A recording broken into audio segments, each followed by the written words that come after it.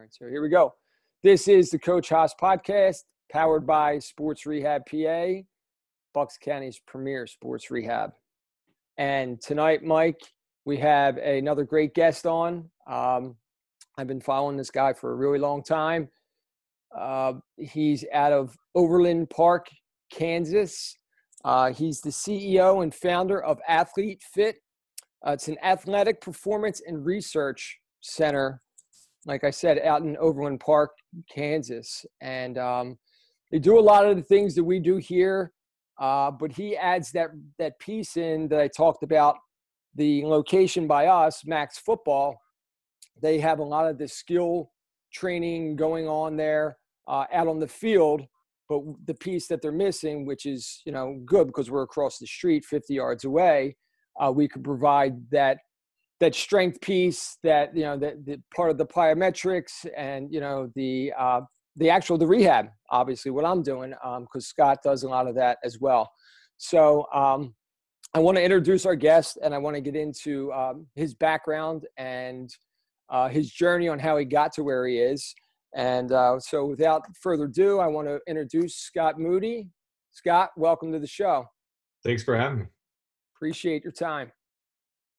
So,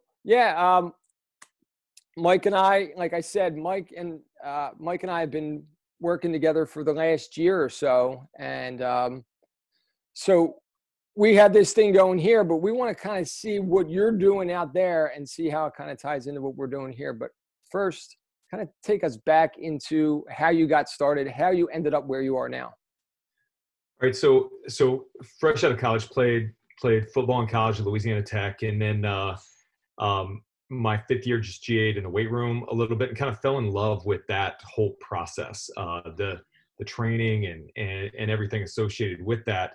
Always kind of wanted to be a coach. I always was passionate about that, and just loved the developmental process and wanted to dig deeper. Moved back to Kansas City, 1997.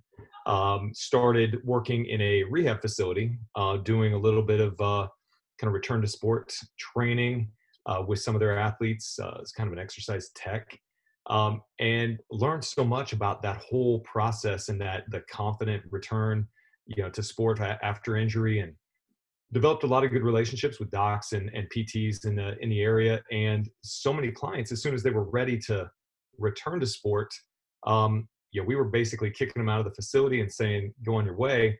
And so I was getting all these calls, kind of still work with you on the side. Right. So I talked to the hospital, and we decided, it would be great to part ways, but still have kind of a formal partnership. So I started my own business with this group of clientele, and we went from a return to sport development company to more of a performance training, speed and strength company. And pretty much doing jump training. This is in the late 90s. Yep. So, there was no performance training, out there at the time. It was either track, work for sprint drills for speed, or jump training type programs. So we had a lot of volleyball, basketball players that we were working with. Mm. And then a soccer coach comes to me one day and says, hey, I got this team. They're pretty good. And, I'd love for you to work some speed and agility with them. And I was like, hey, I know nothing about soccer, nothing at all. And he's like, doesn't matter. Just speed and agility, keep it simple. So we worked with them, and they ended up winning a national championship that summer through no part of what we did, but they were a really good team. So that fall, I'm flooded with soccer teams wanting to come into our program. Well, volleyball and basketball, that was kind of a downtime for us. So we filled it with soccer players, and they stayed through the winter. Volleyball players couldn't get back in.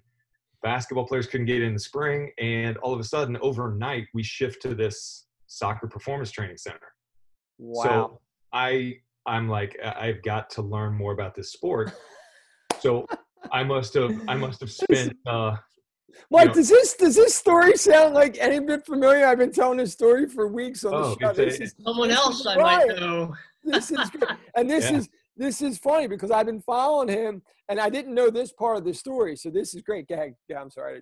Yes. So so I would stand on the sideline at practice, stand over a coach's shoulder, and just kind of, I'm seeing movement issues. I'm seeing footwork issues. all types of strength and balance type stuff. But the coach is talking about where their vision is, where they should be looking, or that touch was, misplaced, or that pass should have been played here. And so I'm trying to connect all the dots, and I start working with these coaches, and pretty soon I'm figuring out, you know what, this is not all that different from my sweet spot and what I know. Mm-hmm. And a lot of these skills that they're talking about that they're doing are just footwork drills that we do with the ball. And so I'm starting to see this integrated approach that we can do, combining, quick feet and stability and balance and explosive first step with touches and different combinations. So we start playing around with it, for a few years. And over time, I start interacting with these players. And over a 12-year period during that time, we actually had, I think it's up to 18 players that started with us in middle school that have signed pro contracts. We've sent hundreds of people to college on scholarship. And all these people keep coming back. And they're like, I liked that drill. And this really made an impact. So we would dig deeper into those drills, and we would why did it make an impact? Why did you feel that way? And over time, we've been able to use our players' feedback to kind of mold the program. So I would not say that I am this guy that came up with these drills, but they just kind of generically happened. Sure. Out of following and watching the movement of the sport. Yeah, and the interaction with the players but that doesn't feel quick. Why doesn't it feel quick? Watching the way they move, filming them. For instance, we did a film study where we videotaped 200 athletes that didn't train with us. We just went out to the field, set up a camera, and we timed them in a 5-yard explosive lateral start. Mm-hmm. Okay, think about a base runner stealing a base. And we marked them as either fast, average, or slow. And then we went back and looked at what all the fast kids did and what all the slow kids did. And it was night and day. Every fast kid started with a little bit more of an angled lean, and they lifted the front foot, repositioned, and drove down and back as they opened the hips to run. Every slow kid would take a step forward, basically reaching and pulling, or their feet would just stay locked in the ground and they would pivot. And we're like, okay, well, I'm just going to try to mimic the motion that the fast kids do. And so we started training different footwork and different techniques based on what great players do. We did the same thing with skill. We did the same thing with, different touches and, all the speed and agility work. And that's kind of how we grew and developed, as we filmed everything, talked with the players, took their feedback and worked it back into the program, and then tracked everything. So we tracked everything daily. Wow. So that we could kind of get this whole process flowing. How long have you been tracking the process? 21 years. Wow.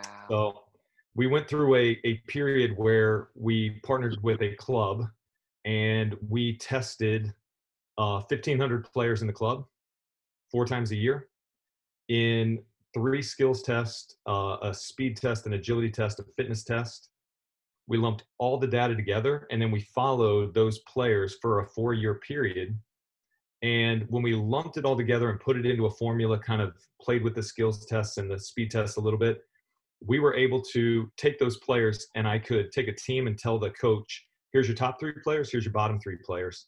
And it was 100% accurate. Yep. We could say, this player's on a first team, this is on a second team, this is on a third team, and we could track their development and kind of draw a trend line. And then we looked at, our programs, and were they improving above that trend line of natural development, or were they below? And so we were able to justify the success of a certain program that we were running at that time based on how our players improved above or below that trend line.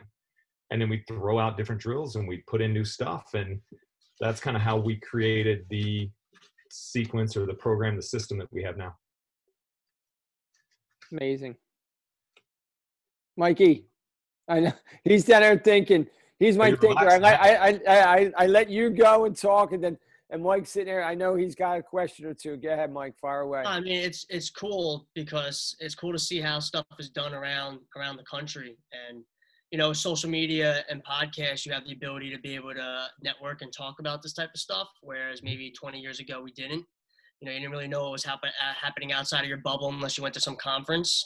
Right. So it's really cool. It's just really interesting to see how different programs are doing stuff. And as we start to look at sports performance, whether it's at the pro level, college level, high school level, we're starting to try to find trends as to what is making programs really good, because now, there's no real big secret with the training, everybody's got their workouts online. Everybody's posting these things. It's like, how many different types of exercises can you do? I don't think there's a magic bullet exercise because there's certain athletes that do better with certain training than others. So, it's a matter of finding the right algorithm for the kids. But like you're saying, you're working on these skills and stuff. So what I'm kind of looking at is when we look at programs, like what is making them successful? Like if we took the NFL, for example, we find that the teams that are doing well are the ones with the least injuries and the ones that really you could see those skill sets. Like something that really stuck out to me while I was watching like the Seattle Cardinals game the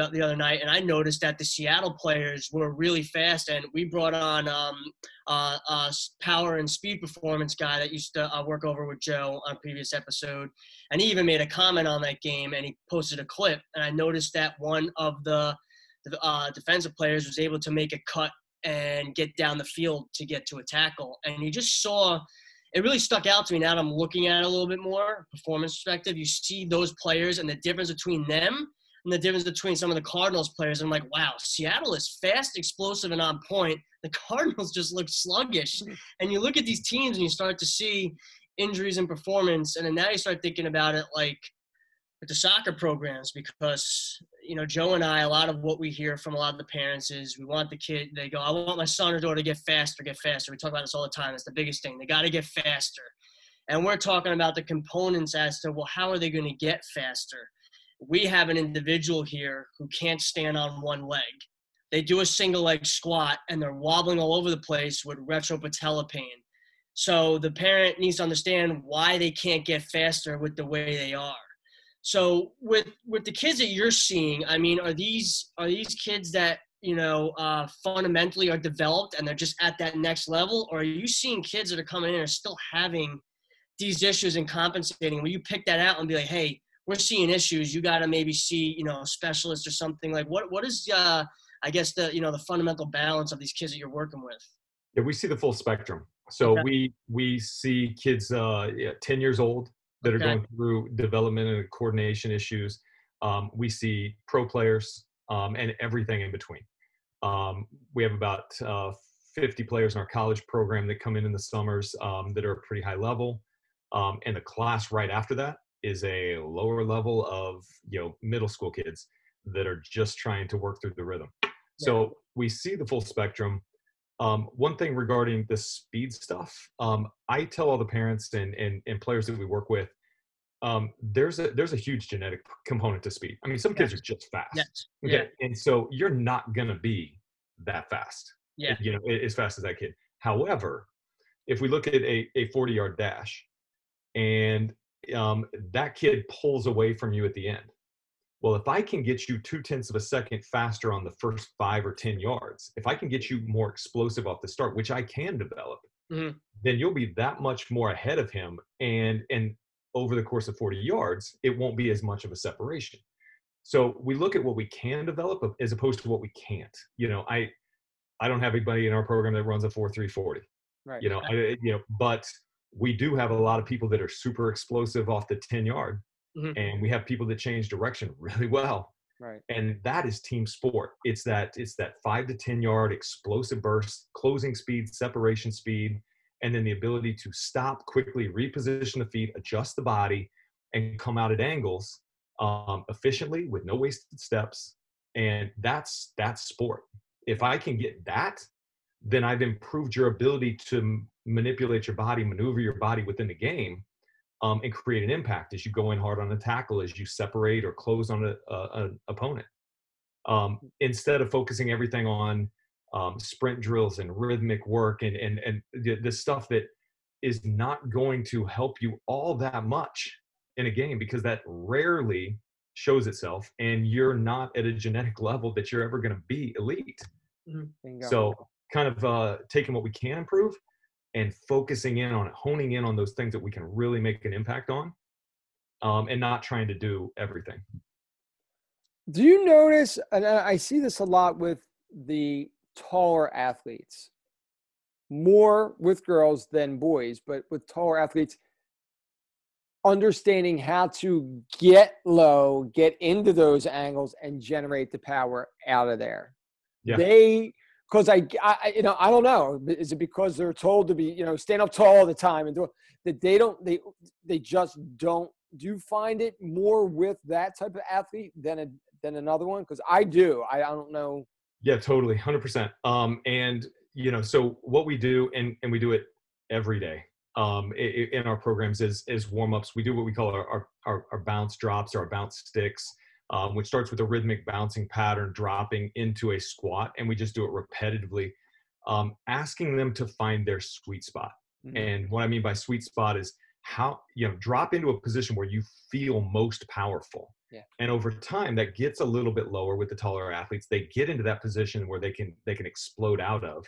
We do it with our shuffling patterns where we ask them to bounce in or drop into a shuffle, into a position they could sprint out of. So the focus of all these things is not just performing the exercise, but what do you need to do after that?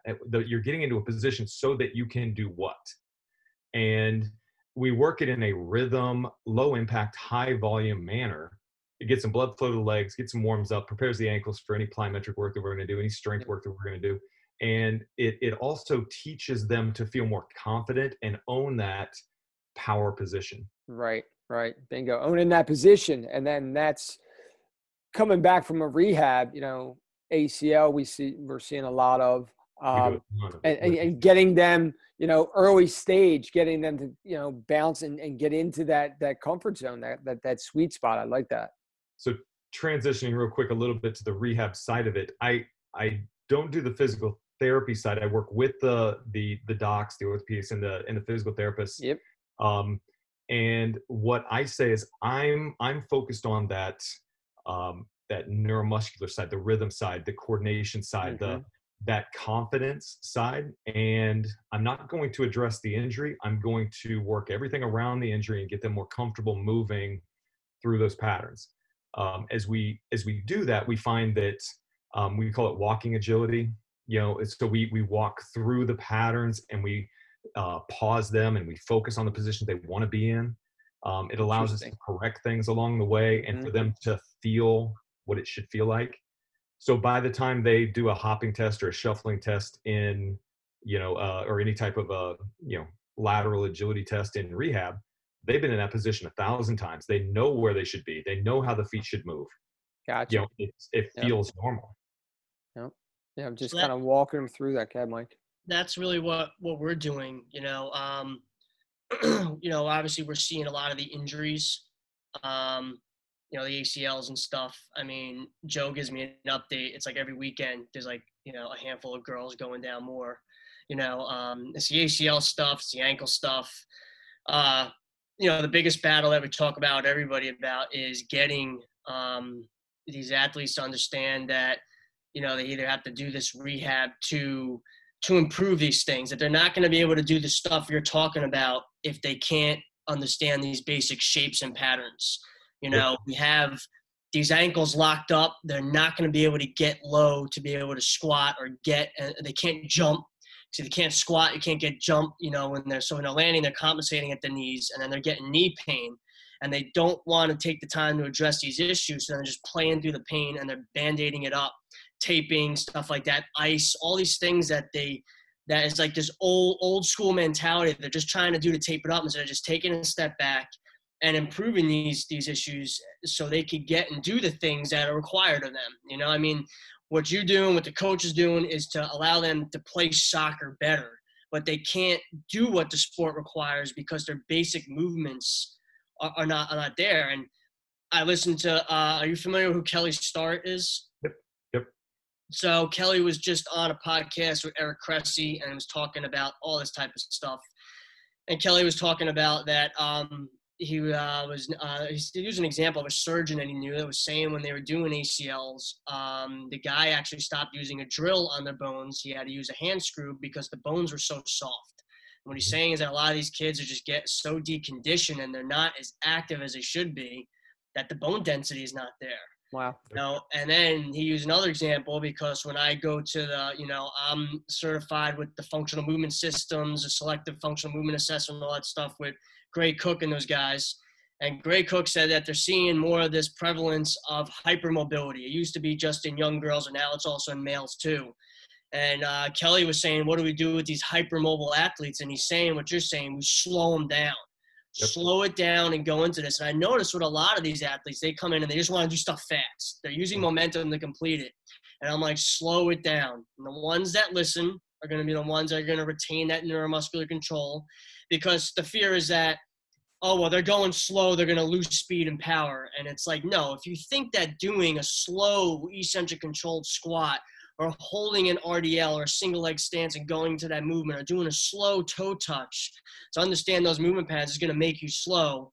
Imagine what they're going to do once they gain that control in that, and then they add that on top of doing the explosive components. Because right now, they're compensating through the movement. And one test we'll actually use is we get this return to sport test, which was the 4 single leg hop tests. Yep. And Joe and I were noticing that sometimes you get kids that can move through it really fast, so they're hitting the time requirement to say that they passed, but the quality of the movement to get to the end point was horrible. And if you were to look at it in slow motion, you're like, oh my God. But they're like, oh, but I hit the time it said I needed to be at 6 months post-op. I'm like, but what you did to get there was horrible. My example was, you had the emergency brake on and you floored the car. You'll get there, but you're destroying it to get there. Right. So we use this fundamental capacity screen now that Functional Movement Systems developed, where it looks a little deeper into these components, and it's like a safety net that, it's just kind of like a gradient that picks out these compensations, because you'll see where if they could jump off or land onto single leg, or what they look like when they're doing impact control and explosive control and bounding, and it's a little bit more specific than that.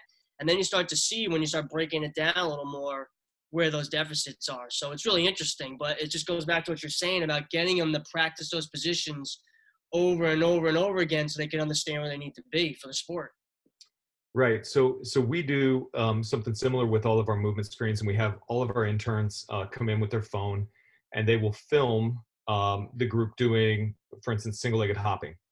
Okay, so single-legged hop on the right leg, on the left leg. They film them from the front, they film from the side, and then we go back and we have the interns, pick out our 5 key points of observation: the foot interaction with the ground, the movement of the knee positioned relative to the ankle and hip. So any medial knee tracking or drift or too far excessively forward. We look at the pelvis, and we look at does the pelvis have a lateral tilt, anterior, posterior tilt? Torso position, how do they use the torso as a counterbalance as they come down? Or the flexion. And then and then we look at rhythm. And so you got 5 points on the right leg, 5 points on the left leg. It's a pass-fail test. It's a very subjective test. But what it does is it gets the intern to look deeper into the motion. I'm looking at the foot, because that's going to cause a lot of the things up the chain. And the intern will start off, say, they have weak hips because they had medial knee tracking. They had weak hips because as they positioned the foot into the ground, they went into pronation. It causes everything to go in. The hips were fine until that happened, or they were too vertical. Knee came excessively forward, and so now the knee gets into a bad position. So it's a very subjective test relative to the tester, but it gets you to look deeper into the motion. And when you do enough of them and you see the good movement and the bad movement, you start to learn a lot about, okay, these athletes look athletic. And like, what is athleticism? Well, you know it when you see it. Yeah. And so we look at it that way. Over time, you do so many of these that you don't need a scoring system anymore. You instantly see, and you use the word shapes, which I use a ton as well. I'm looking for shapes in key positions. Yeah. How do they extend out? How do they land? How do they absorb? How do they take the load? Where do they stop at the bottom? And we're looking for these shapes, and you can see it out of the corner of your eye. When somebody doesn't match that shape, you instantly draw your attention there, and it goes foot, knee, hip. Okay, boom, that's there. Do this with your hips. Bingo. And now we can start to pick apart and identify little weaknesses, imbalances, things that we need to correct. Maybe it's a cue. Maybe it is a strengthener. Maybe it's a mechanical thing. We just have to look at it. You know what? When you bring that up, and I use the ACL because that's the the injury that I see most in here. And Mike and I have talked about this. I'm going to use this example. Say we have a girl coming in with the right ACL, recovering. What I've noticed a lot of, and we talked about this, Mike, about 80% of them that are coming in have something in the left foot. So the opposite foot to the knee they injured. Mm-hmm. It's unbelievable. And so we had one of these girls come in, and we were trying to explain to the parent that most likely that this happened because of this issue here on the left side. It was the right knee, and they weren't getting it, and they got frustrated. Long story short, they went back to play, and they're doing their thing. But it just, to me, 80% of these girls, and I'm saying girls because 90% of the people that I'm seeing are girls. Right. So, but I see the opposite side. Are you seeing stuff like that as well? Yeah, I can't tell you how many ACL injuries have happened right after a slight ankle roll or something to that, where it's been a issue at the foot, at the ankle, and then you get the opposite side. We see those imbalances come in all the time. So it's something that we need to look for, we need to address, and the more patterning and repetition we can get in our warm-ups of correct patterning on that, you just kind of build that consistent stability, that confident motion, and then the trust is there in both legs. Yeah, so we've been using part of what the FMS system uses. They use a motor control screen, and the first part is ankle mobility. And there's one where you'll look to see if they have the feet in tandem, and they will bend over both knees, keeping the ankle down, seeing if the back knee will clear the malleolus of the front foot. But then you also could go down, you can measure it objectively and see, are they getting equal on both sides? Because sometimes you put them on the table and their feet will move up to like 15 degrees dorsiflexion, but you load the ankle and that thing's not moving. So you got to clear that. And then if that's good, we could go ahead and take a look at that single leg squat. So we have this forward reach test, and it'll give us objective data of can they clear double their foot length on both sides. And then like you said, what does the quality of that movement look like? Maybe they're clearing, but maybe they're doing something weird to get there. Yep. So we clear up the foundation pattern there. And then, once the foundation and the neuromuscular control is good, then we add weight to it. Can you do these movements? Can you squat? Can you lunge under weight, and load it? And then we go to the next step is we're going to add a higher load. So it's, impact, explosive control. What do you look like? So you might squat well, but then when I ask you to go to jump and land, maybe you just don't know how to produce that power. I mean, because there's one of the tests is looking at arms versus no arms with the broad jump. And can they clear their height in the jump? And what are they doing to get there? And then what happens when they land? And then you got the double and triple. So when they're trying to rebound and go from that. So if they're jumping, trying to get a ball, landing, and then going, what does that look like? So we could see not only the quality of the movement, but their numbers, and the same thing for single jumping off of one leg and then landing on one leg, and then seeing the symmetry between both. And then that kind of will tell us a little bit more where we need to train, because a lot of them come in, like Joe just had a girl come in and she was all nervous about it. And I explained to her, look, you passed and you met all these things, but these are the areas to highlight of what to work on. So we try to promote, as athletic performance is going, we want to parallel it with these things. And when I listen to a lot of coaches talking, in some of their teams, they'll actually have some of the girls or the guys go and actually lift after the game or work on these things, because I think sometimes at this high school level, sometimes they're going into the weight room, they don't know what they're doing. The guys are in there doing like arms and stuff, and it's like, guys, this is not what we need to be working on. Let's look at when we did this testing to show the areas that you need a little improvement. Let's spend 20, 30 minutes just doing these drills. It doesn't have to be like a high, heavy volume. It could be like 3 to 5 sets of just working volume of 5 to 8 reps of some moderate weight, and just controlling that movement and working these patterns in as we're going through the season, working on ankle mobility, things like that to maintain. And I think the biggest battle we have to go with is trying to get them to understand that it's soccer all year round, but there's no maintenance to parallel it, and they're just dropping off on these stats. So how do you guys work with that and trying to keep the kids balanced so they understand that as an athlete, they have to take care of themselves and they can't just be all the eggs in one basket. They got to space it out so they could be a well-rounded athlete and have a healthy career. We've been fortunate enough that we've got the majority of our kids are pretty much year-round kids. Okay. And year-round, year after year, the teams that I work with 6 to 8 teams throughout the year. And I'm fortunate enough that the coaches and I have a great relationship to where they trust that. The kids come in before practice. I work these things. They know what those kids are doing. That's awesome. By the time those kids are seniors, they're so independent that we can individualize everything for those kids. And it's worked out that way. So we try to develop those relationships with the coaches, if not with the coach, at least with the player, to understand the balance. And we try to connect the exercises that we're doing with the game that they're playing. We try to ask them, how do you basically let them guide us? How do you feel? How are you playing? Do you feel a little quicker? Do you feel a little slower? Do you feel sluggish? And then we can start to tie in, hey, these 3 exercises that we're working this week, that's why we're doing it. So put the attention into that area and makes them buy in a little bit more, so they don't just see it as strength training or they see it as trying to fix that one area where they are weak and how it impacts their game. Now, do the teams that you work with and the facility that you run, are the fields right there? So where they are going from the field into the weight room right there, or is it something? They come right out from practice. See, that's ideal. Logistically, that's a home run logistically there. Yeah, in 2009, we moved into this complex where, we had 12 fields right around us. And, some of the coaches that we worked with were, using those fields. So it made it convenient. But it's been awesome because, now I've worked my way into a thing where I take the first 45 minutes of a 90-minute practice, on Thursday night. Gracious, yes. And the coaches are able to pull out a few players and do some position-specific stuff. And we kind of rotate through that, but they trust me. I trust them. Sure, because what you're doing is applying to the sport itself, and you're not just doing things where the coach feels like it's being wasted time. Yep.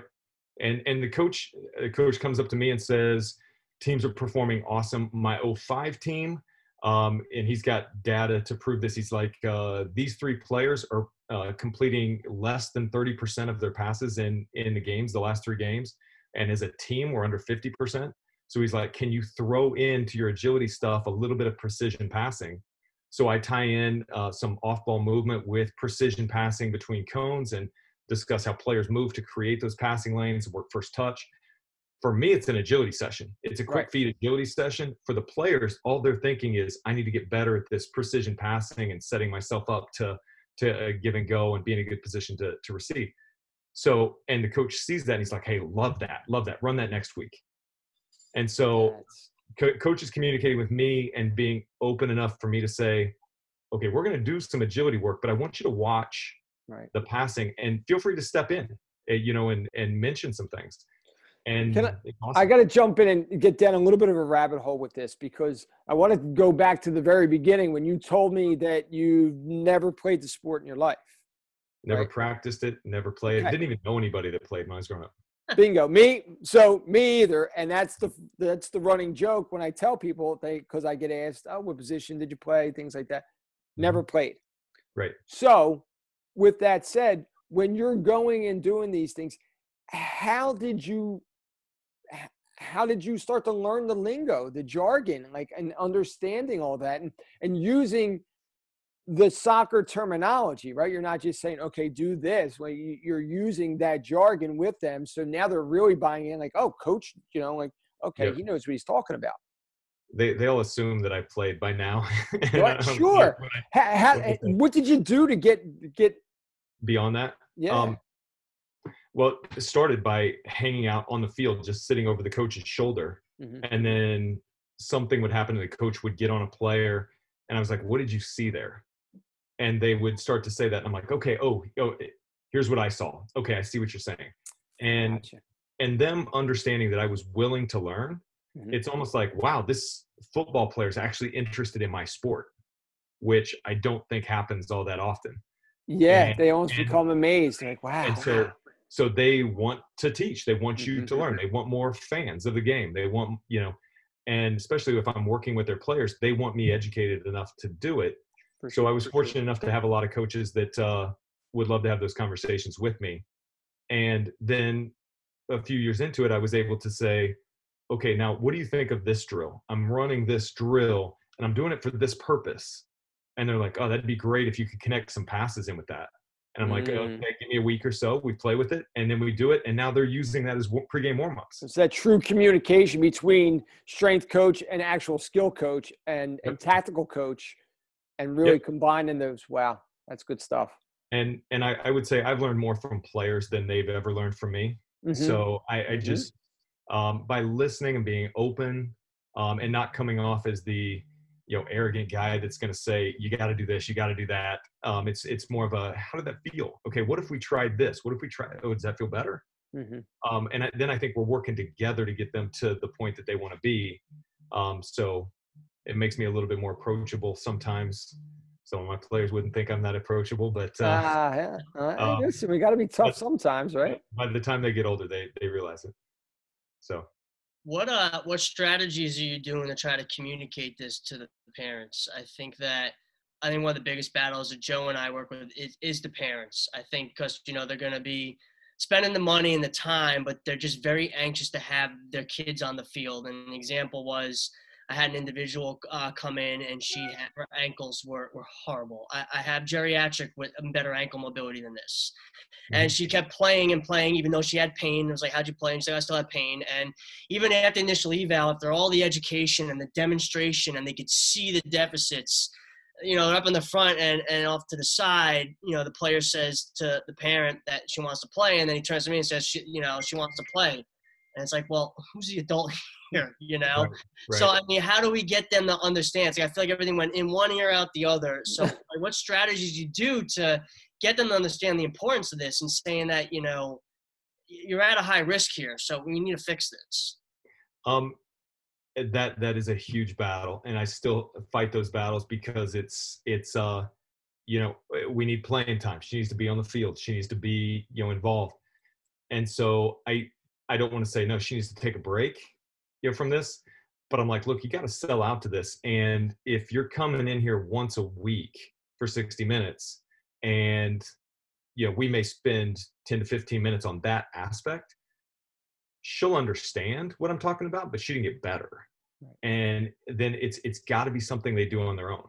So I'll give them some drills that they can do on their own. We've got an app that we have out that we can assign them drills, and then I'll talk to the coach, send the coach a message and saying, here's what I'm seeing, here's where I think the risk factors are. And usually the coach is right back at me saying, I will get in her ear, we need to fix it. It's that you're getting a total buy-in, it sounds like, which is got to get the coach's ear, Joe. Let's go. That's it. I know. So I know enough of them. If the player's having pain, they're not playing at their highest level, and the coach knows that. Right. And if you can identify exactly why, the coach is like, "Hey, fix it. Let's fix this." And then the coach gets in their ear, and if the coach trusts you, because you've identified that and has had success with some of the athletes in the past, they're willing to pass that off usually. Well, I've tried explaining to some of them, like you're saying, you're doing a lot of ball control drills, footwork, things like that. Some of the athletes I'll see, they have a problem when they have to really run and cut. So I'll say, look, let's focus on what you can do and what you can't do right now. Let's improve these foundational things. But right now, let's work on your ball control skills, the things that aren't giving you pain. Let's get into the shapes and positions that you can do. And let's ease back off of the stuff that keeps reopening the wounds. So you're still working your skill set, but you're not doing the stuff that's aggravating it. It's just like if you have a runner, stress fracture, well, we can work strength and stability. We can work biking. We still work conditioning, even though you can't run. But we're still doing something instead of just sitting on the couch doing nothing. Right. So let's focus on what we can do. Right. So with the ball skill stuff, if you ever listen to me coach a ball skill session, you won't hear me say a single word about their touch. It is all about the way they position their feet, the way they're moving their body, their base, their support, the quickness in which they do it, angles, positions, things like that. And so what I found is if I want to work a quick feet session with somebody who's got slower feet, but they're good with the ball, if I put a ball at their feet and I just demand more speed with the ball, they see it as a skill session and they attack that thing with everything they got. And they're at a high enough level that they can control the ball. And all of a sudden, I'm starting to get this way better than an agility ladder. I'm actually getting real world quickness, work with them. If the kid does not have a high skill level, then I do want to bring out some rings or cones or ladders maybe from time to time to work just the rapid repositioning of the feet under the body. Take the skill component out of it to get them to be able to reposition the feet enough. Give them that visual cue first, then take away the visual cue, and then put the ball back in there. And too many times you walk out to the fields and I'm seeing coaches and they're doing skill sessions, and I'm like, the players are moving so slow and the touches are so like not realistic to the game. I'm like, let's speed this up with some quick feet and then work some touches, so that we can be hitting it from both ends, so that when they take that touch, they're in a position to explode and separate with it instead of just touch. Scott, what are you seeing with the soccer cleats? Is this going to be something that is just part of the sport, almost like ice hockey? The foot's in a locked position. You're going to play on it. It's part of the sport. Coming out of that, you got to work your ankle mobility and reset. It's just part of it. Or are you starting to see that maybe they're going to start developing shoes that are just a little better for the feet? Just like, running's evolved and it's just coming out with so many more better shoes for different types of foot types and foot drop and all that. I just feel like as a soccer cleat evolving, are you seeing better things, or are these kids always going to have just these tight ankles and they got to take care of it outside of the sport? Yeah. I would just want to add one piece to that. I'm sorry. Also, the size of the cleat. That's what I was going to comment on. Okay. Yep, exactly. That's the number one thing that I see is we tell them all to go short. I would rather them slip a little and lose their footing than it stick in the ground, because that's where the injuries are going to happen. They all buy into that. They all see it, and they'll come in and they'll be like, hey, I just got these new cleats. Are these too long? I'm like, yeah, they're a little bit on the long end, especially in this turf. They're going to catch and grab. And so they may take them back and get something a little bit shorter to deal with. So that's the number one thing. Those cleats are not built for running, and I mean that type of stuff. It does. So a lot of them have inserts and they use different things. So we'll look at that aspect, but the stud height is probably number one. Would you go away from a stud and do more of a turf type of cleat if you were going to play on turf, or do you still want some kind of stud? Any of the indoor facilities, we use just the indoor shoes. Basically, I'd prefer them flat if they're going indoor, even if it's indoor with a rubber fill. Most of the outdoor fields that we have, it's still pretty thick and deep, and they'll slide quite a bit if they have the more indoor shoes on.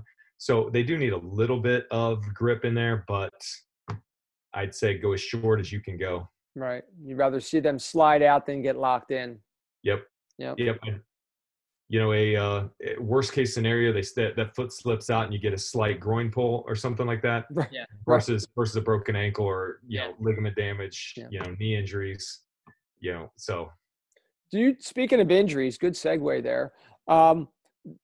Since you do so much data collection, do you track injuries that come into the teams and pre and post type testing? So we, in the very beginning, a decade ago or so, hamstrings were quite, probably the number one injury we were seeing, and from kids that were coming into the program. So we started putting in just a ton of work, not isolated hamstring work, but just a lot more lunge-based stuff, depth, the range of motion, forward lean in the step-up type position to get a lot more glute hamstring activation as they do it, and really a lot of focus on full range of motion hamstring stuff instead of isolated. And I don't think we've had a hamstring injury in 5 years. I can't think of any. Knock on wood. for the other stuff, we track ankle injuries, typically from getting kicked or stepped on, which are things I can't avoid. So we kind of just erase those. ACLs, contact or non-contact. When you go back and you look at the non-contact ones, what surface were they playing on? How are they, moving? We try to dig back deeper. And you can usually point to a series of factors, most of which are out of our control, that led to that. But every once in a while there's one, and it's like, look, we identified that and did not, I didn't hammer that point home hard enough with the parent, with the coach. And this is what happens. So that's, we do track those. We track return. I've had some athletes, hit the field running 5.5 months post-op. I usually say don't even try till 9 months. Okay. I love a year. If it happens at the right time in the season and we can take a full year. Yep. But so I usually tell them, 9 months, but I just had a girl, come back 5.5 months, played, a half, and is now playing high level. 5.5 months. 5.5 months. And I was totally against it, by the way, just to say. Yeah. But she was one that she was in 4 weeks post-op. She was doing some work on our arc trainer. We were conditioning 3 times a week, doing a lot of upper body and core work. And then she was right into that walking agility, moving around a ball in walking patterns. Some just have it. I mean, it's very rare, very, very rare that happens, but you almost can see it when they come in. Yep. At that point, I feel as though I'm already trying to be like reining them back because I can see that they just want to, and I'm like, listen, when you get to 7, 8, 9 months, you're going to want to go, but now you're still, like we've talked about, Mike, and some of the articles that I start to send to parents when they get to 9 months, you're still at a 7.5 times higher risk of re-tear or tearing the opposite side. So again, depending on where you are in the season, if you got more time that you can milk another 6, 8, 10 weeks, then do it. Yep. Yeah. And I mean, that's what's great about these outcome measures that we have now, especially through FMS systems is, when I first started working, it was just, you look good and you go back and the kids and the parents love hearing it from the physician that you're cleared to play. They love that phrase, you're cleared to play. And it's just no disrespect to the physicians, but they're not looking at the movement of the individual. They're not seeing the data. And it's like if they were reading a report that I gave them that laid everything out and they said that, I would understand it. But sometimes they're in and out of the room. You look good. You're clear to go. And that's all they hear. And the blinders are on and it's, I'm going. But now we have these objective measures to look at that. And I start from the very beginning and explaining to them when they come in, we will have an actual green light to say when you are safe to run, because we're going to have all these steps we're going to take. We're going to make sure that that single leg squat is stable regularly and under loads. And then we have that fundamental capacity screen that's going to look at your jumping and see, can you jump and land on one leg? Because that's what running is. It's bounding.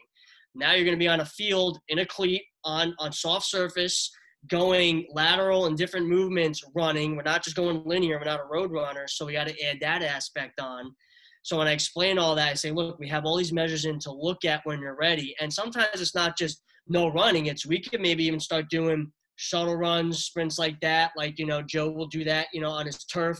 But there's a difference between going hardcore and then we just working the mechanics. Because, I mean, some of the kids don't even know how to run. That's part of the problem. So then getting them into doing running mechanics, running bases, controlled environments, even if it's treadmill work. So there's like a progression where I feel like, maybe even 10 years ago, it was just free for all, just go. And now we have more steps to take to get them to that point. So speaking of mechanics and stuff like that, we use a non-motorized treadmill that's got resistance capabilities built in. Is that the Assault Runner? No, we actually use the Woodway FTG treadmill. Okay. Similar, a little bit faster than the Assault, and a little bit more resistance. So we'll put a belt on them, and they're resisted, and we'll put them in a forward body lean and get them to trust that, and we'll just do slow motion marching patterns. Okay, nice. They can work on leg cycle and how the foot hits, and we will do that where they'll do that for 2 minutes. and they're like, my hips are on fire, my Yeah, hamstrings good. are on fire. But we're refining that pattern. We'll get it up into light runs against the resistance, where we work on the leg cycle. We work on that. We'll do different types of ankling patterns. But anyway, it gets them to trust that lean, and you're building so much strength in the hips and hamstrings. We do retro walking and backpedaling on it. So what we're doing is we're taking all those things, we're putting them in a safer environment, and we're doing that in early stage rehab. So one foot is always on the ground, Right. but it's that slow motion sprint drill type stuff. Our ACL kids come back faster than they were before the injury.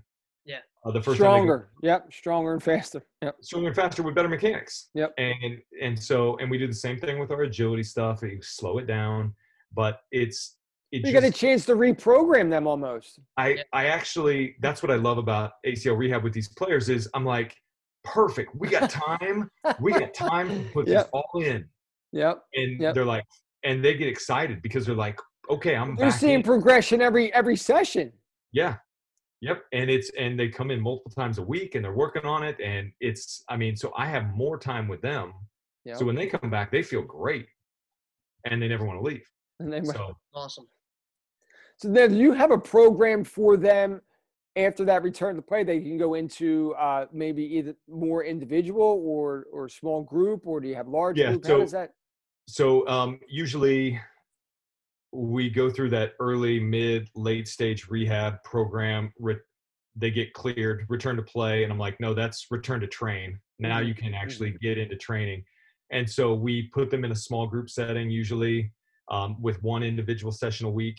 And then we work them into the more group-based stuff, team training sessions, modify an exercise here. They come in on their own to kind of keep up on the exercises that they felt rehab was very impactful, that really impacted them. So they can come in and do those on their own. So they've turned to gym rats, and they just, want to be around because they like that now. They like the way they feel. Yep. So that's a slow progression in, but I tell them all, when you're cleared to play, that means cleared to train. And now we can get back into regular training. Yes. Thank you. I'm glad. Listen, like I tell everyone, we have thousands and thousands of listeners. So hopefully they're all listening, Mike. This is great stuff. So now everyone knows that we're not lying when we say these things. This is coming all the way from Kansas, right? Yep. This is amazing. I did have a question about the game speed training. What is that? What is your game speed training? So basically it's typical performance training, like your typical performance training center, speed and agility, little strength work, power work, jump training, stuff like that. All those, raw athletic attributes. The game is all of that in a highly reactive, tactical and technical, combined or integrated manner. And what we try to do with the game speed program is we work all of those aspects, but we integrate another player. We integrate a ball. We integrate different patterns. We integrate aspects of the game so that they get used to the speed and agility with the skill. They get used to running onto a played ball, timing that, working around other players, communication.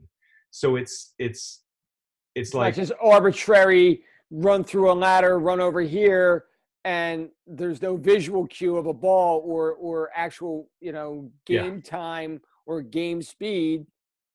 Right. And so we may do, for instance, in a typical finishing session that we might have. So where everybody loves them, we're going to goal, we're going to do some finishing.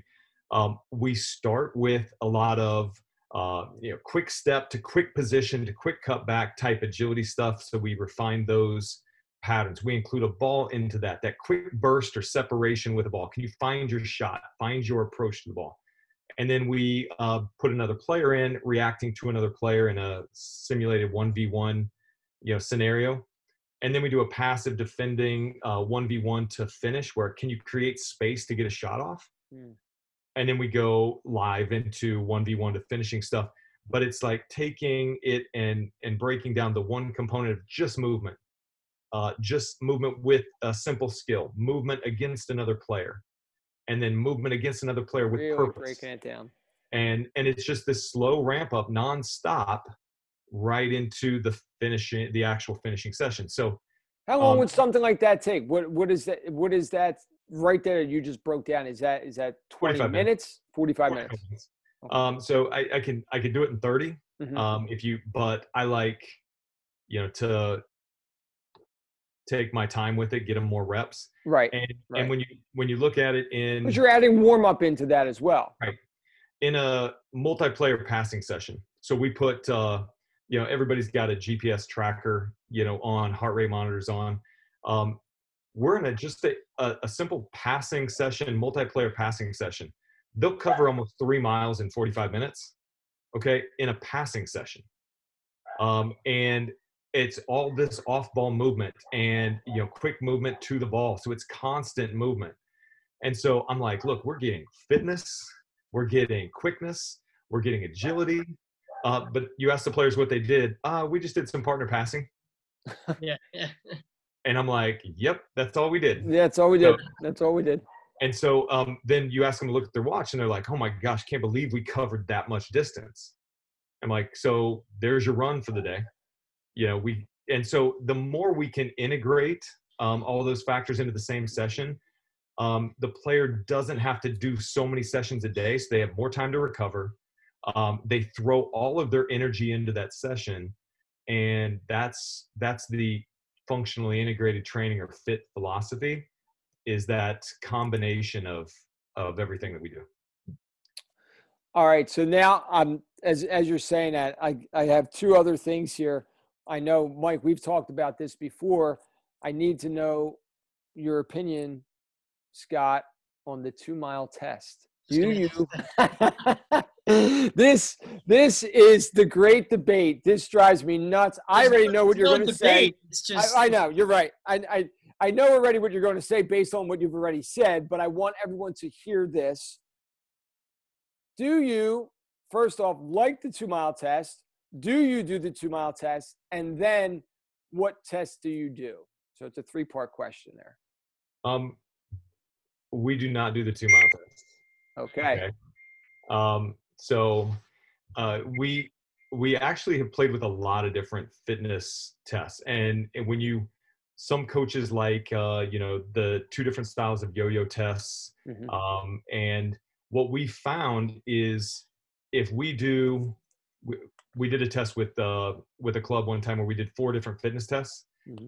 Midfielders scored better in this version, forward scored better in this version, outside back scored better in this version. And it's like, depending on what your skill set is as a player, certain tests are going to be a little bit better for you. Sure. So what we did is about 10 or 15 years ago, we created a test that is start line. It's 10 yards down, 10 yards back twice, and then 25 yards down and back. And then you repeat that 10, 10, 25 and back. So you have 60 seconds to do that interval. And then you get a 30-second rest and you repeat it again. But you got to do it in 58 seconds. And then you get 30 seconds rest. You got to do it in 56, 54, 52. So it cuts time off. And what we found was a lot of those tests, it's incomplete recovery. So it's that 10-second recovery on some of the yo-yo tests, or it's just continuously aerobic. So I need a player who can change direction, who can accelerate, who can cut back. Mm-hmm. And then in a game, they're going to have a period where it's going to be a little walking, ball out of bounds, something where, can you recover in that time and repeat it? Yeah. So when we did that test, and it gets all the way down to where it's 32 seconds and they're repeating that 90-yard. I was going to ask you, where's the bottom? 32 seconds is about as fast as people can do it. But to do that, you not only have to be fit, you have to recover fast, but you also have to be fast and be able to change direction quickly. Yep. So it throws it all into one. If you're deficient in any of those, you're not going to score well. Yep. So, but then I was able to say to a coach, give me your top 3 fittest players that can be impactful in games late. And it's the top 3 players in that test. And so I'm like, okay, now do your 2-mile run and tell me the same thing. And they're like, yeah, it's not the same. Nice. So Thank you. Soccer is sprint endurance, everybody. Soccer is sprint endurance. And this is coming from two coaches that never played the sport, that understand the sport because we're watching it and we hear it and we see it. It doesn't happen. You don't run. It's a different energy system. I explain this to people. You're not even using that system in the sport. The byproduct of your anaerobic or your sprint endurance will be an increased VO2 max. Yep. Am I right or wrong? Yep. And I will tell you, this is going to sound funny. Our fittest players that play 90 minutes strong and perform awesome at the end don't do any additional running, but they go all out in practice small-sided games. Mm-hmm. And they do no running on their own. There you go. You don't have to. And so I'm telling them, go hard in these drills. Go as hard as you can in these drills. Pressure when, all the time. And in a game, you will feel like you have so much time to recover. And they do. And when they buy into it, they're like, wow, I don't need to go on a run. I feel fine. Exactly. If you want to do that, that could be like a recovery run or a recovery bike session, something where you're not going hard. Scott, it is all summer long. It begins in May, about the first week of May. All the packets come in, from the coaches over the summer. This is what I need you to do. You need to do your 2-mile test. And they spend all summer long trying to run 2 miles. And I said, you're making yourself slower. Yep. You sprint. Yeah. My least favorite test is the repeat 300-yard shuttle test. Okay. I do use that one, so now I want to know why you don't. Okay. Now, if it's run as a 300-yard shuttle, like one time, and then you give them a 2 to 3 minute rest break, and then you run it again, and just look at the difference. Yes. You're just looking at lactate accumulation, or however you want to look at that. That's fine. But the ones that run like 5 sets of it, with decreasing times where it's got to be faster, and I asked the players, do your legs ever feel like that in a game? And they're like, no. And I'm like, okay, so different energy system, completely different, so it's basically a test of toughness. Can you battle through it? And if that's what the coach wants to see, okay, I'm fine with it. But if I doubt the coach is looking at it the way you're looking at it, of, recovery and endurance, things like that. But that's one I like, maybe one of those. Okay. I don't like the repetitive nature of it because it just trashes. I usually stick with 2, so I like that. Okay, so I can keep that in there. But so let's hear some other things that So you have the yo-yo. Yep. You have. So what do you call that? The 10, 10, 25. We just call it the fit test. Okay. Then actually we didn't have a name for it, and our players just always referred to it as the fit test. So that's what we did. Okay. So it's basically that one is the one that I think it's the most difficult to run, because you as a coach have to be on the time calling them out. The players have to understand the pattern. It's not just a simple run 2 miles. Right. So I like that if you're good at doing it, and the players, they don't like it. It's a fitness test, but they feel it's applicable to their sport. Right. There's one called the gauntlet that coaches run. That basically is like a mile test, a half mile, 400, 200, and then repeat 40s, something like that. Mm-hmm. I think a lot of those tests, the coaches just want to know, can you mentally battle through it? Did you do anything over the summer? Yep. And what am I dealing with here? All right. What was your commitment level over the summer? Yeah. To get you to this point now. I tell our players, we train 4 days a week, 90 minutes a day, and all my college players. And I just tell them, hey, go all out in these drills and you will be fine. And they never have a problem with any fitness test the coach throws at them. Yep. So I'm just like, if they can attack everything with that mentality, then forget training for a 2-mile test or training. Let's not put all your eggs in that basket and focus all your training on something that has You're not a track star. You're a soccer player. It has no impact on what you have to do on the field. Exactly. So the kind of finish up the back end of that, what what are some things that you talk about as far as recovery? Because if they're going hard in them sessions, and this is what I try to tell them is, you don't have to go hard every day.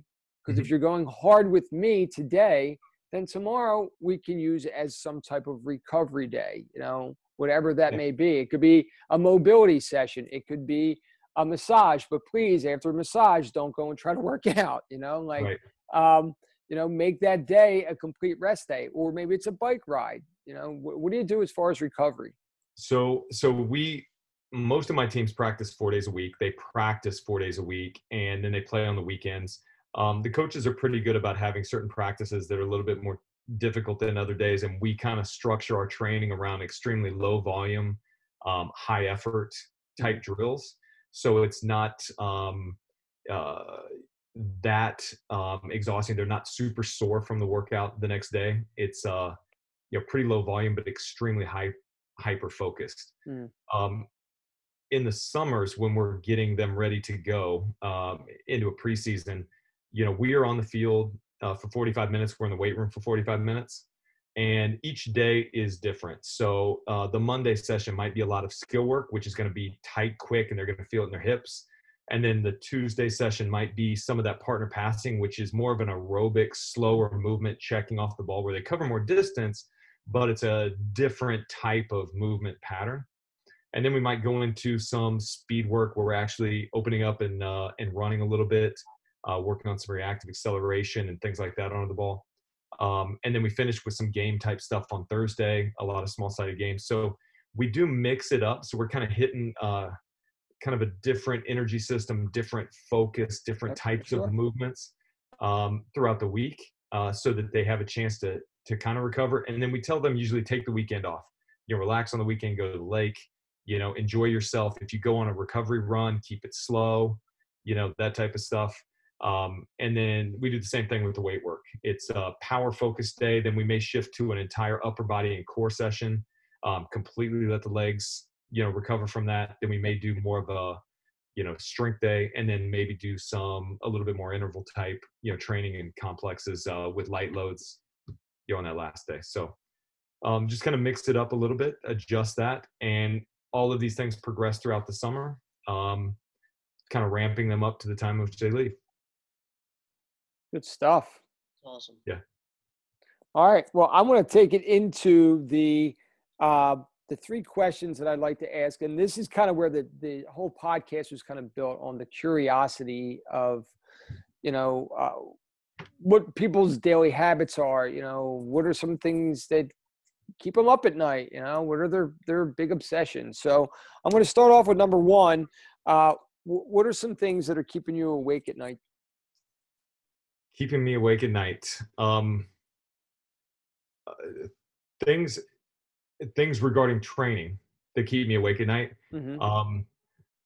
Could I have done more? That one case, that athlete that I knew I needed to address this thing, but we were in a group and I didn't take the time to do it, and wasted time. That type of thing. Did we lose time? Were we impacting these athletes as much as we could? Are we making the best use of our time?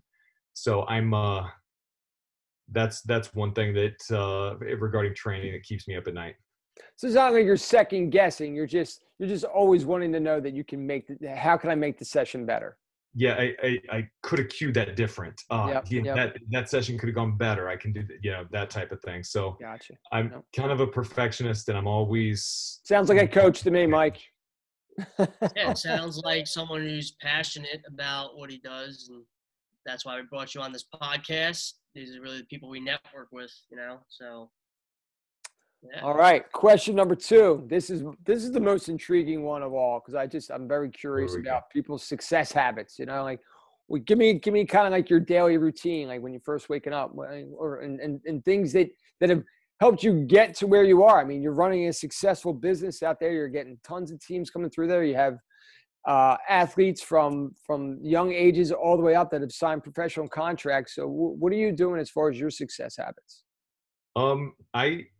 I scour the, internet, even social media for research articles. Mm-hmm. So and I find one, and whether it's just an article, whether it's an interview with a coach, whether it's actual research on a certain topic, and I always start my morning off by going through those, reading, and I'm not looking to duplicate. I'm looking, can I draw one thing? Can this inspire me to add a piece to our program? Can I then take that to my staff and say, hey, what do you think about this? And then I get their ideas, and that's how we get a little bit more creative in what we want to try. So it's not duplicating what's already done. It's taking what's done and seeing how we can use a component of that or pieces of that to kind of enhance what we do, fit it into our system. And, you know, I like to start my day slow by just kind of easing into that with some things that kind of, you know, open my mind up to being creative. Are you a meditator? Yes, Okay. I meditate typically after workouts. Okay. I find that that's my best time after a good cardio workout. There you go. Get down, Yep. Little prayer time, little meditation time, quiet time. I feel like that's when I'm most open. Amen. So, Amen. All right. All right. Last one. What's your biggest obsession right now? biggest obsession. It's funny. I work with a lot of equipment manufacturers and on new products and things like that. So they send us demo products, and I work with their engineers, and I work with things like that. And we come up with good protocols to use and work with their sales guys on how to get those out into the industry. And we're like neck deep in trying to find ideal loads on resisted treadmills, non-motorized treadmills. Ideal loads for improving acceleration. So not top end speed, but acceleration. And what I consider acceleration is that 10 to 30 yard range. So I know we can get stronger, more explosive, and improve that 0 to 10. I know we can work a lot of sprint drills and top end speed and plyos and bounding, stuff like that. And we can work even some overspeed type training to get that top end speed. But that middle section of acceleration, that transitional component, I think we're close, but I'm really looking for just the ability to that blend of power and pure speed. And that's, I'm just nose deep in that right now. So that's awesome. That's really cool. And you know what? When you talked about the speed part, this goes back to the very beginning of our conversation, and I wanted to take a piece and talk about it. These parents come in and they talk about their kids getting faster, and we talked about, like, they don't need really top end speed. You know, yeah. it's the acceleration. So you're not looking to be faster. You're looking to be more you're looking to be quicker. Right? You just got to be quick. 5 yards, 10 yards, because that's where the things are being won. You're getting to the basketball, you're getting to the net for the volley, you know, for the block shot, or you're trying to win the ball from somebody, or you're trying to get into space. But typically, I mean, how many times you're seeing, unless it's your outside backs making long runs, you're not really seeing stuff like that, you know? So you need to be quick, not fast. It starts with anticipation. You know, can I perceive what's coming in? Can I anticipate what's coming? Can I quickly reposition my feet tactically to put myself in a position to react? Do I feel solid, stable in that position? And now from that position, I should be able to put force into the ground, you know, in the perfect direction to accelerate out. So it's like taking all of that. And then once I've done that, because that part we've got nailed, you know, I can drill down on that part. Once we've done that, okay, can I separate or close on that player? Can I come out of that clean, still in full control of my body? So if I have to quickly decelerate, react, and reposition again, I can do it. So that's that part. So instead of top end speed, I think that's where your money's made. Acceleration. Mike, bring us around. The wrap soapbox. Wrap it up for us here. here. A little spiel at the end of every episode, the little wrap up. Well, once again, thanks for coming on, Scott. This was awesome. I think this episode, Joe, should be sent out to a lot of the parents, the ones that you have a good relationship with, because they're the ones that are going to listen to it and then spread it along the sideline. Yep. You know, because they just got to hear this stuff, because I just feel like the more that they hear it from more voices, they're just going to get it. And I think the education is just really minimal, because this is not just our podcast talking to you is not the only time I've heard this. Listen to a lot of other fitness podcasts, and this is like a national thing with the organized sports, and just the pressure of just constantly doing sport specific stuff. But these kids got to be able to just play and do things and just learn how to just function as an individual. And they're not. I mean, it's just amazing how, like, there's a lot of dysfunction in these kids, and they're asked to put these demands on. And as rehab specialists, we're trying to clean that up. And we just really want what's best, because we want to see good performance. I mean, we love it. We love entertainment. We love performance. Love sports. You know, kids are naturally drawn to movement, so they want to do things.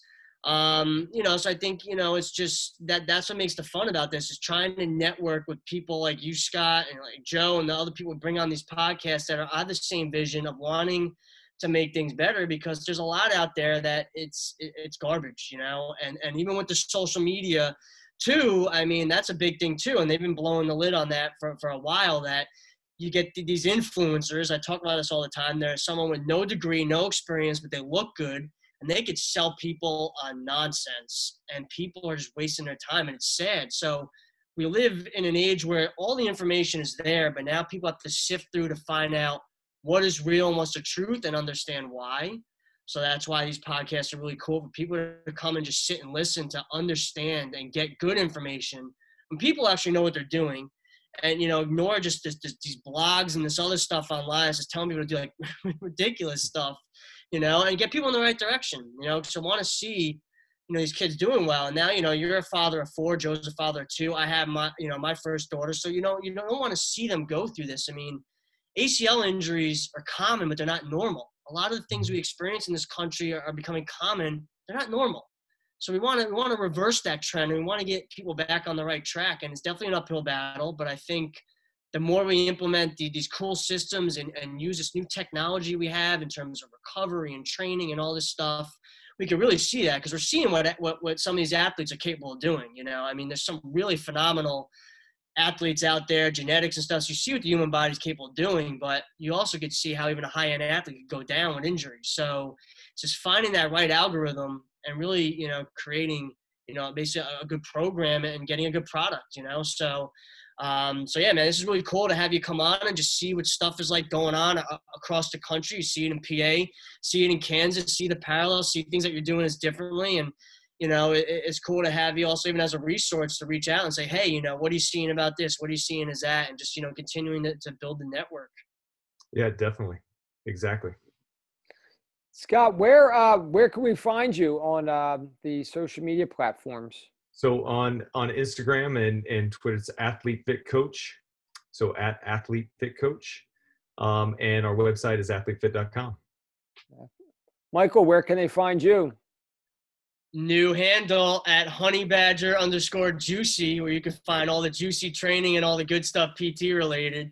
Scott, I have fun on my Instagram. It's not only totally serious. It's social media. Have fun with it. So I'll post all my workouts and stuff. I post PT stuff, the podcasts. I write articles for one of my sponsors and stuff on injury things. So I could always even tag you in those, just cool stuff. It goes out into an endurance athlete, OCR community, and just cool things on just basics and fundamentals and things that people can work on. You never know maybe what pearls, you could do. But I know you have a network with your own PTs, but I like doing that. I like sharing things. I come across cool podcasts, cool research articles that I get to the house each month. I like to pass that along. So you never know, like you said, what information can help you out. So you like to dive into that a little bit. So yep, absolutely. That stuff. Awesome. You can find me on Instagram at Coach_Haas. You can also go to YouTube and go right into the search box and put in Coach Haas. There is 2 there, but when you go to Coach Haas and you'll see my page, it'll have Sports Rehab at the top. So, Scott, thank you again for your time. I really appreciate everything you just made. You solidified everything over again. You're doing great stuff out there. Keep up the great work. Hopefully sometime we can get you out to the East Coast here. Let's do it. Let's do it. All right, I'd love man. Really cool. All right. All right. Thank you again. I appreciate your time. All right. Everybody, have a great night. We're out. All Thanks, right. guys.